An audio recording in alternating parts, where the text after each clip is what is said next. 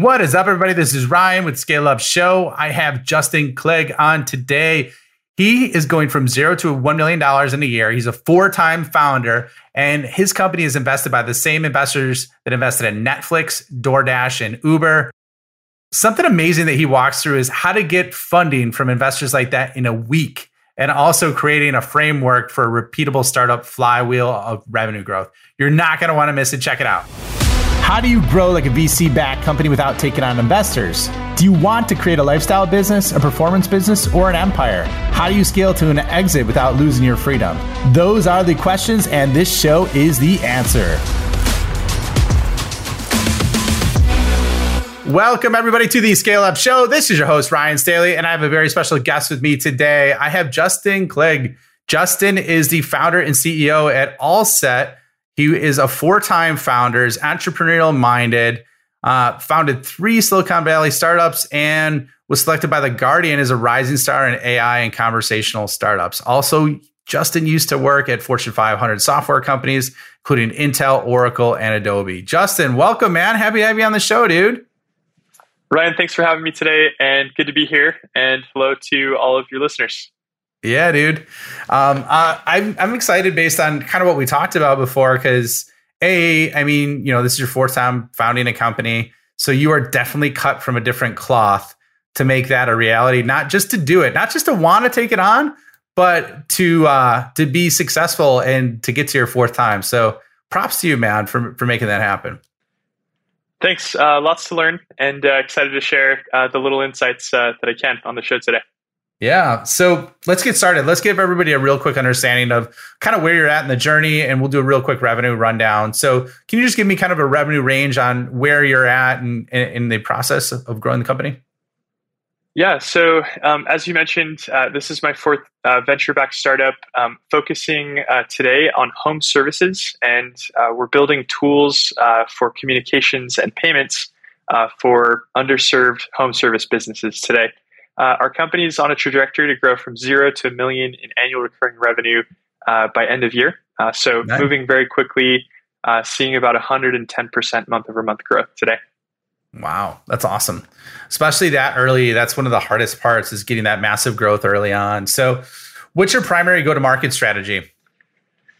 Yeah, so we think about go-to-market in a few different ways. Number one, we have a really strong capital-efficient sales team.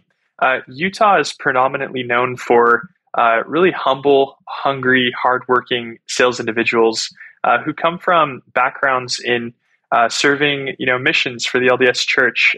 They've spent time doing door-to-door sales, with things like security or pest control. And so there's this real hustle and grit in terms of understanding how to communicate with people, how to sell. I personally served a mission in Africa, and selling religion is the hardest product in the world to sell at times. And so if you can learn, to kind of understand that approach, then you can get into a point where selling software, becomes a huge opportunity.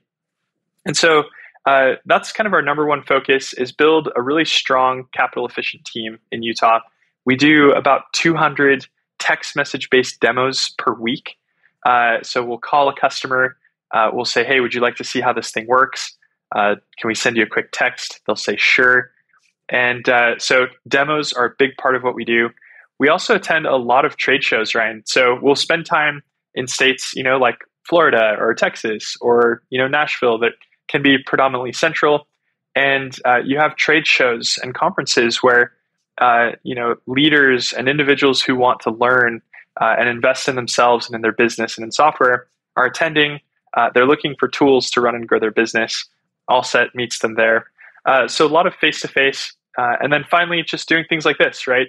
Meeting with great people on podcasts, doing a ton of networking and investing in digital channels to be able to build our, sort of performance marketing presence. But those are a few of our go-to-market approaches today. Love that, man. So how large is your team? We have a team of 8 full-time employees today, and excited to grow and scale that out.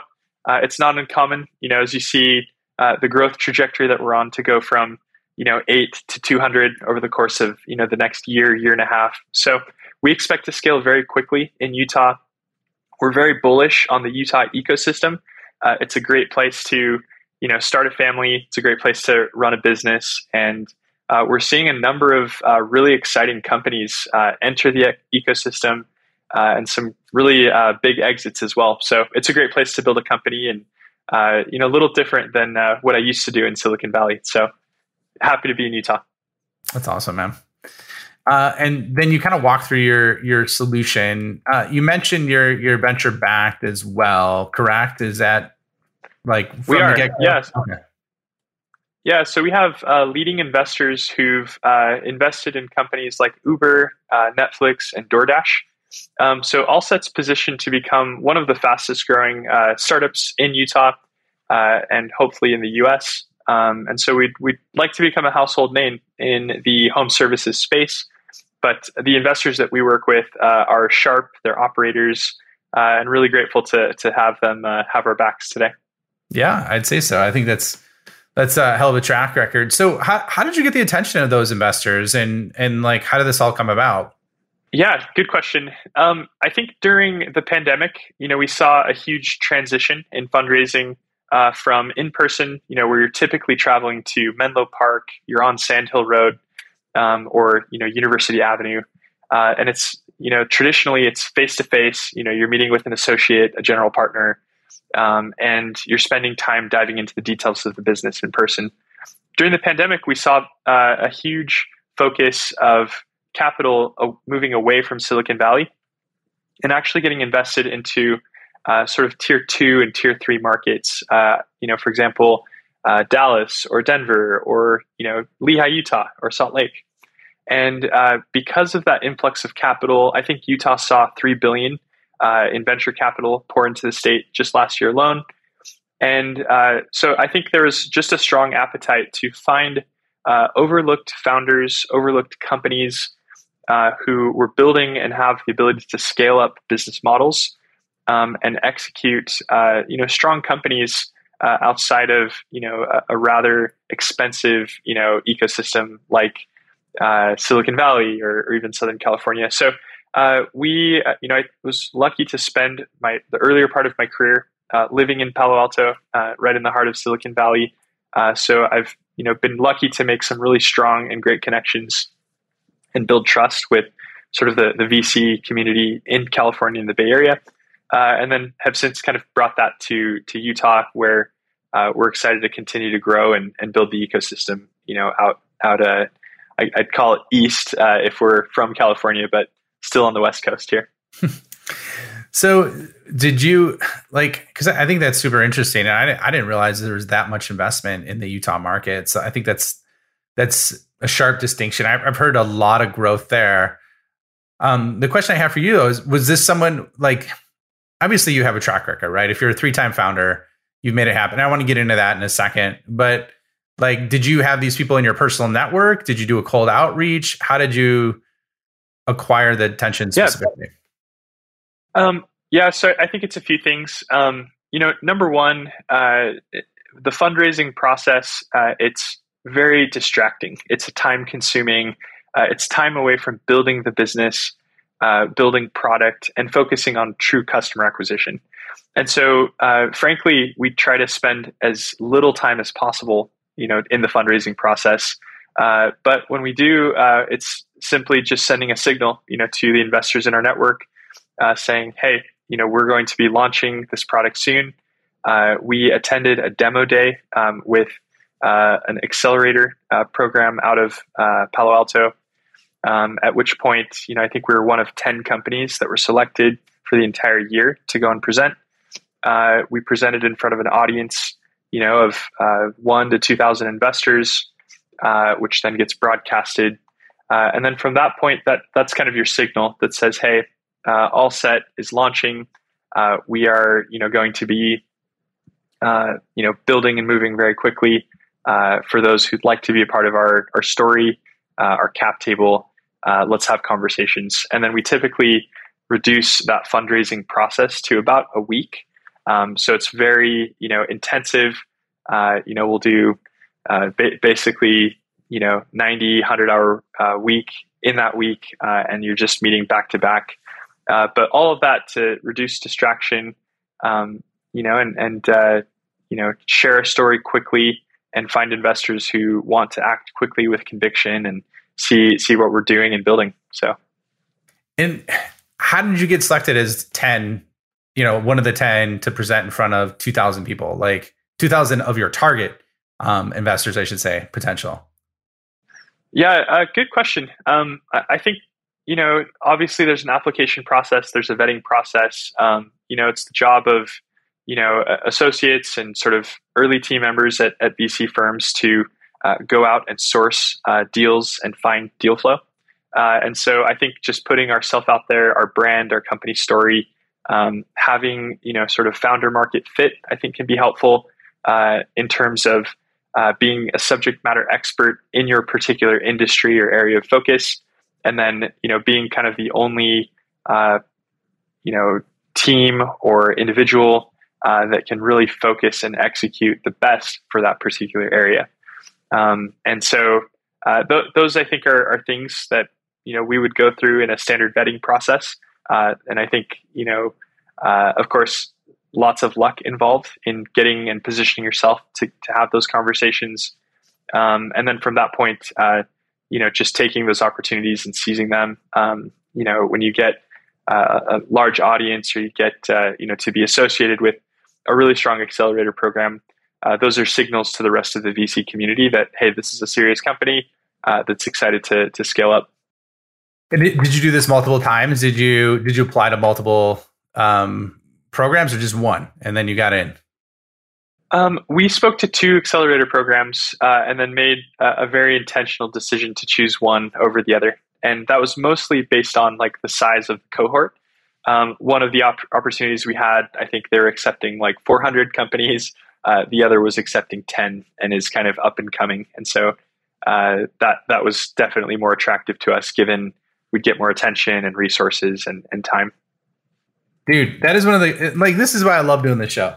Because like, I did not expect to have any kind of conversation with you on this whatsoever. And just out of natural curiosity, I'm like, okay, I wonder Netflix, or how do you get that attention? Like, right. And so yeah, here's what I would say. Awesome work, because like I've heard, and I'm telling you this, so you have perspective, you give yourself a pat on the back as soon as you get off the call. But I've heard that the average fundraising process is, this is for someone who their company provides, basically investor match, all this stuff, right? So they've seen tons and tons of investment cycles is 9 months is what I hear, right? And then to take it one step further, they're like, oh yeah, well, you can get it done in 3 months if you hire a COO to basically handle the bulkier responsibilities, so you could do that. But you like flip the model on side its head, is like, hey, this is my audience. I'm going to go present to them. I'm going to find a way to make that happen. Then you did that. And then I love the fact that you compress basically what the average sales, I don't want to say a sales cycle, but the average investment cycle is 9 months into a week. So I think that's absolutely awesome. No, I appreciate it. And while we're on the topic of fundraising, I guess just a couple of caveats for the listeners and those on the show. Fundraising is not for everyone, right? And I think some people have kind of this mental model that in order to go build a successful business, I need to go take, investor money or go raise capital. The truth is, you have to have a very strong conviction and believe in the idea and the company that you're building. Number 2, you have to have customers, right, who are, willing to pay for the service, and you have to be in a really, attractive market that is large enough, for investors to get excited about. But you have to remember, for every dollar you take, there are strings attached, right, and there are expectations. And our expectation is, from investors, it's whether it's unspoken or not, is to be a 10x, plus return company. And, that means, you need to be able to grow and expand and scale out a company much faster. So there are pros, right? You're able to accelerate, you're able to hire a team and bring on, extremely strong talent quickly. But the downside is, that you are giving up dilution and you're giving up equity in your company and ownership. And there's different types of investors out there, right? You have folks that are strong operators who can provide the capital, but then also can give you the time, which is in many ways is more valuable than the capital itself. Then you have investors who provide the capital and no time, and just say, "Hey, here's money, go grow it." And then the third, which I think can be very dangerous at times, is you'll find investors who can provide some capital or no capital at all, but then they just provide bad advice, and they can send the company in a totally different direction. So, just caveat, I think, to our listeners is fundraising is not for everybody. It does not make or break a successful company. We've seen companies, even in the recent months, that have raised hundreds of millions of dollars that have just shut down. And then we've seen companies that have bootstrapped completely. They've never taken a dollar of outside capital, like i.e. MailChimp, out of Atlanta, that can grow and scale and have, really interesting and successful outcomes. So do what's right for your business, for your company. And I think just get feedback, right? Find mentors, speak to people about, what the purpose of that capital would do. And then be intentional about how it's going to be allocated and spent, to be able to solve the problems that your customers are looking for you to solve. So who are your mentors? Ooh, good question. I've had a lot of, I think, really exciting and interesting mentors. When you live in the Bay Area, you get, exposure to a high number of tech leaders, tech executives, from companies like Google, Salesforce, LinkedIn. And so, the mentors that have I've been lucky to work with are folks who've been, former founders, former operators, even a former co-founder of mine had a very exciting, 10x return on his recent startup. So, I think it's people who have executed, who can, walk the talk, if you will, and people who have, spent time actually doing the work themselves are folks that I'll work with. Sorry if that's very vague, but yeah, exciting names, I'd say.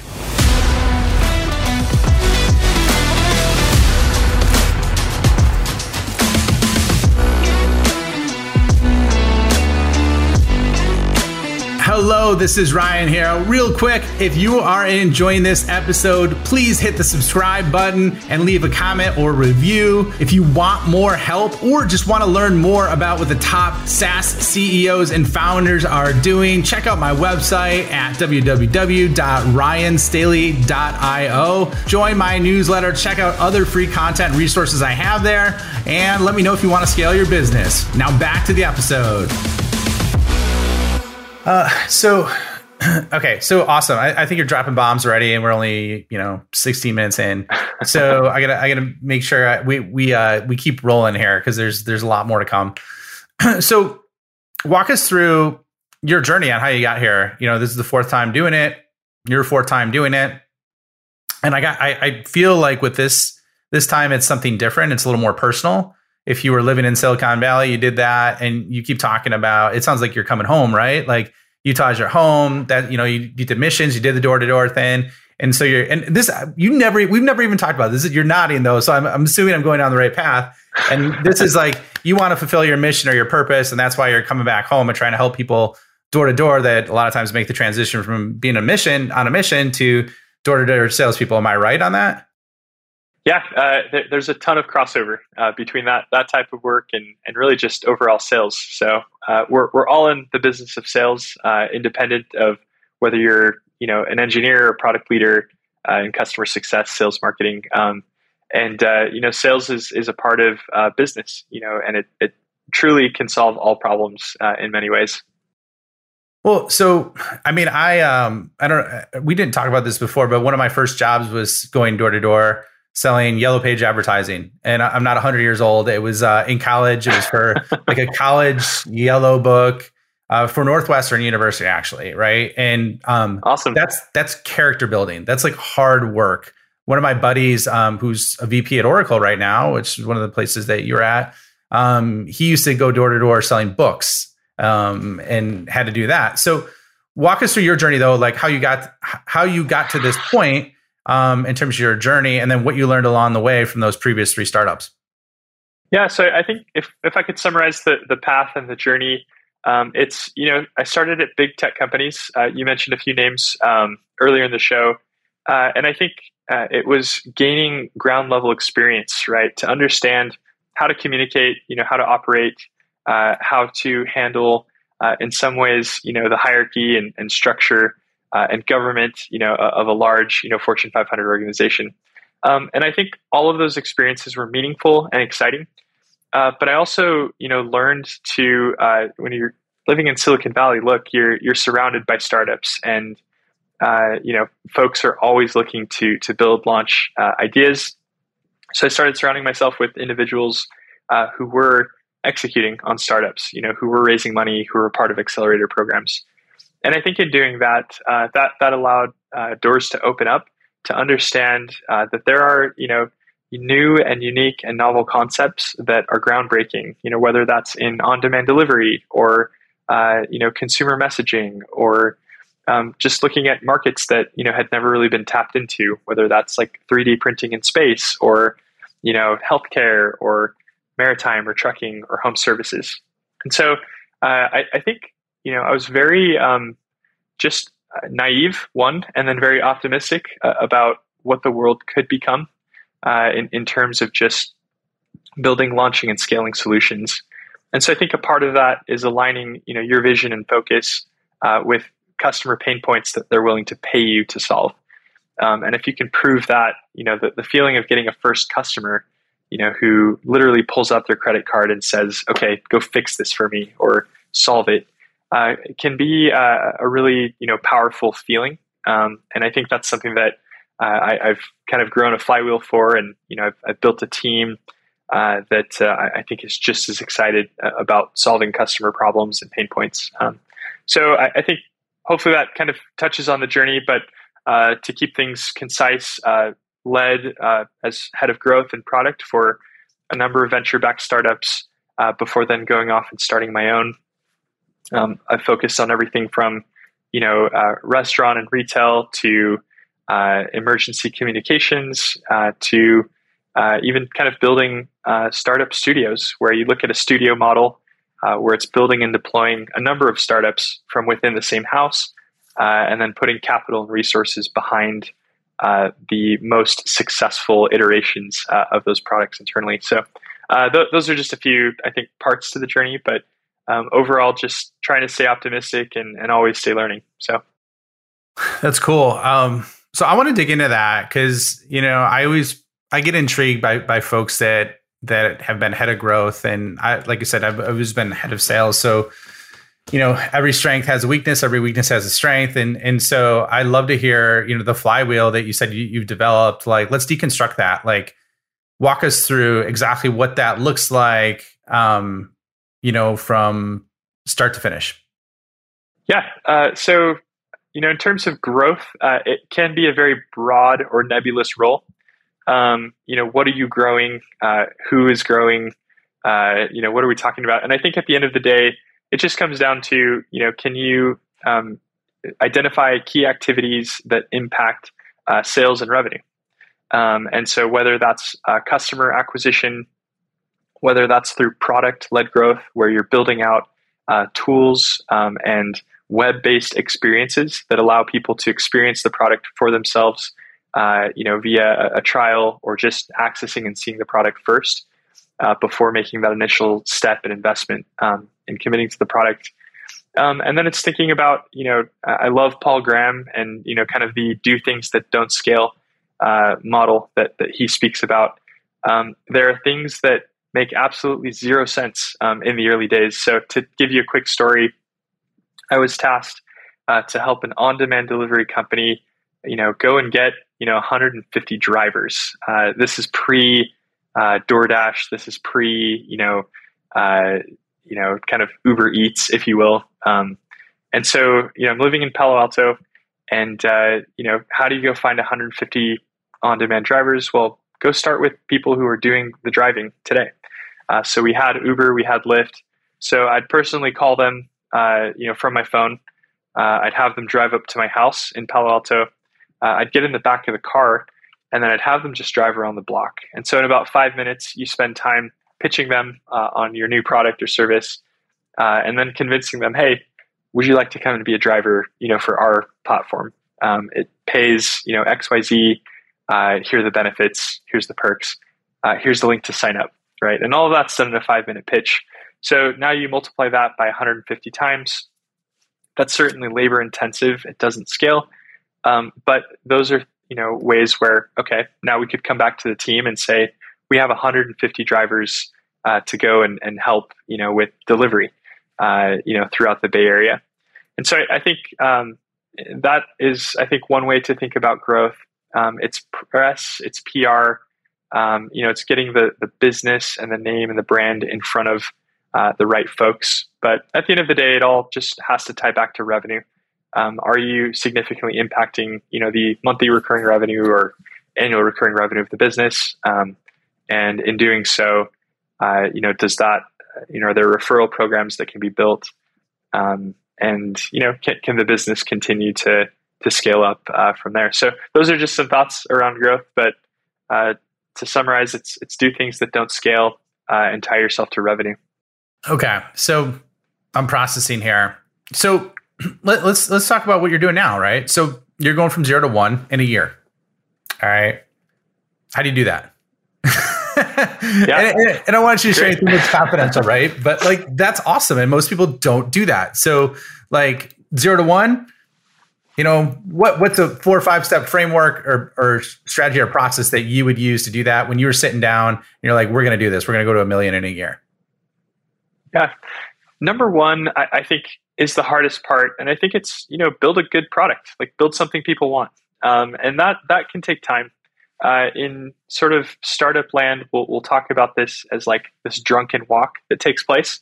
And, it's a drunken walk of, listening to customers, going back and iterating on your product, showing those changes to customers, getting feedback, and all doing that in a very quick process without, burning too much time or capital. And then, we call that really product market fit. And so product market fit, I think the formal definition is that 40% of your customers would be upset if your product no longer existed. They'd be highly frustrated. We could say that maybe about Zoom or Slack right today. If we stopped using those in our businesses, it would be very painful. We'd have to go back to email and other tools.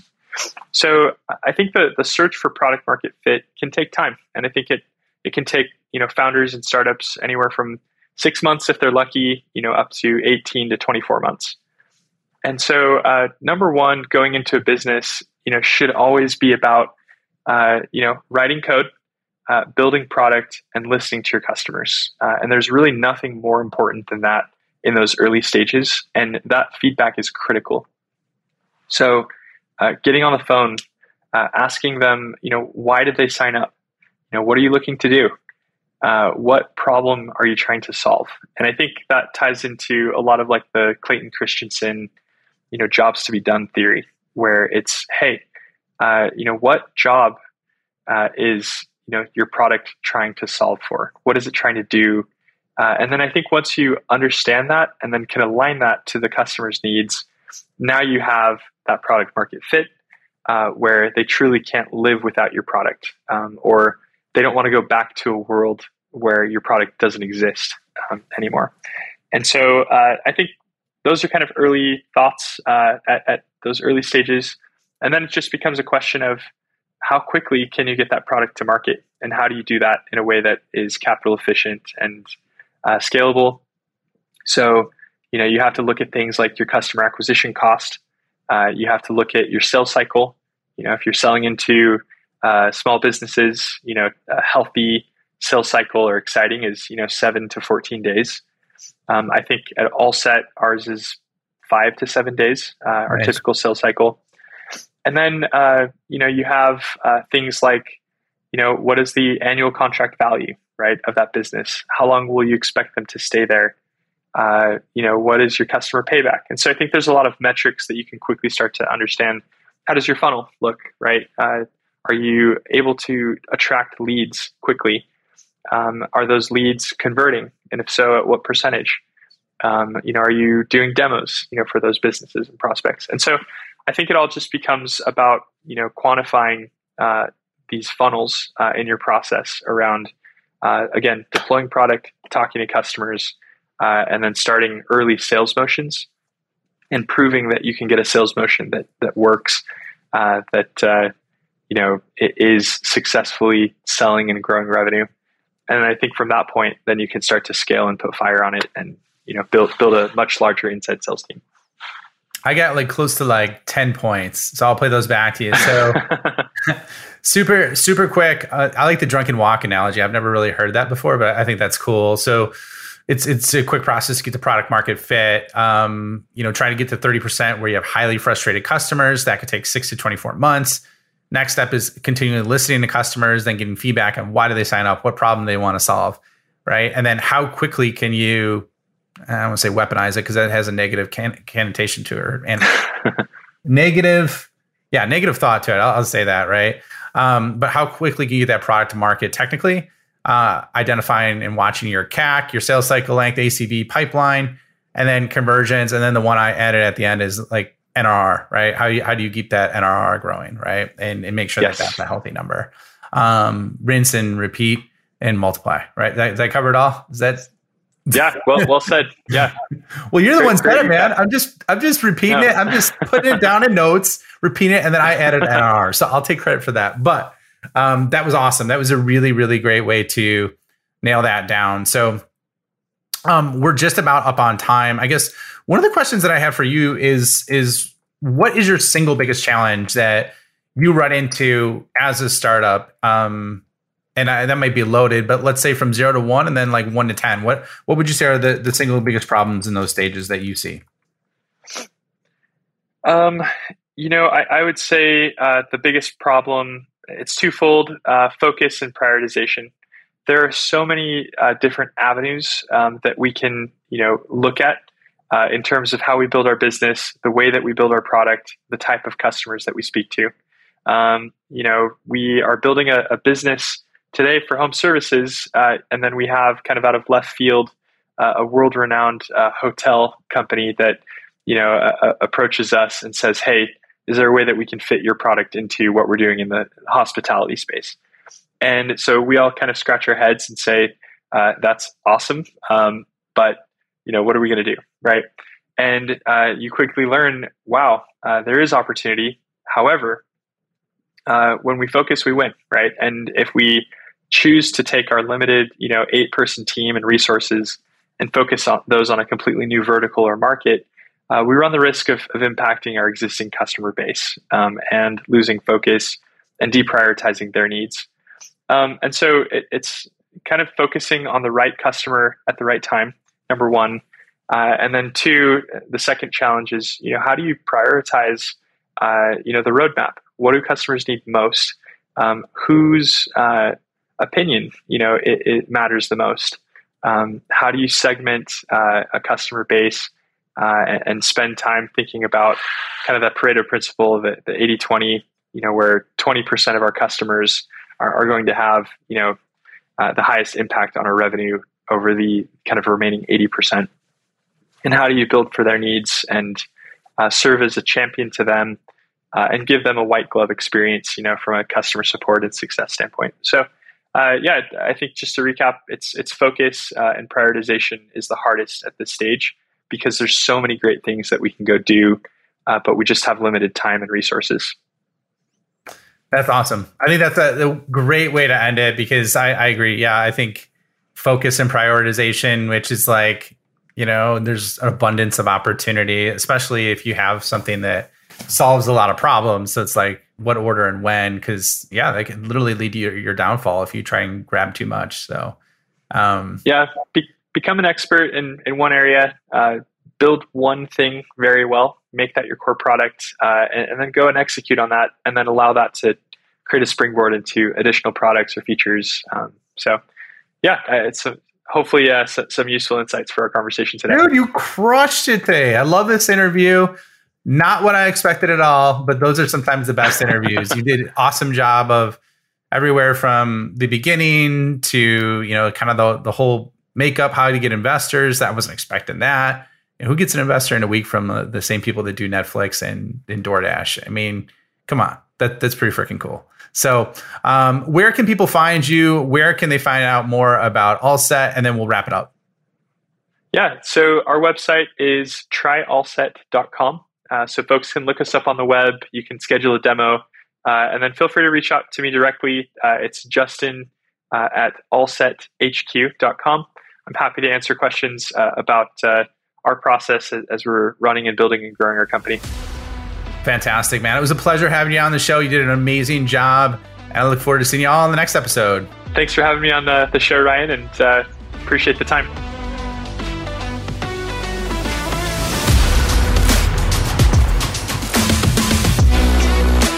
Thank you for checking out the Scale Up Show.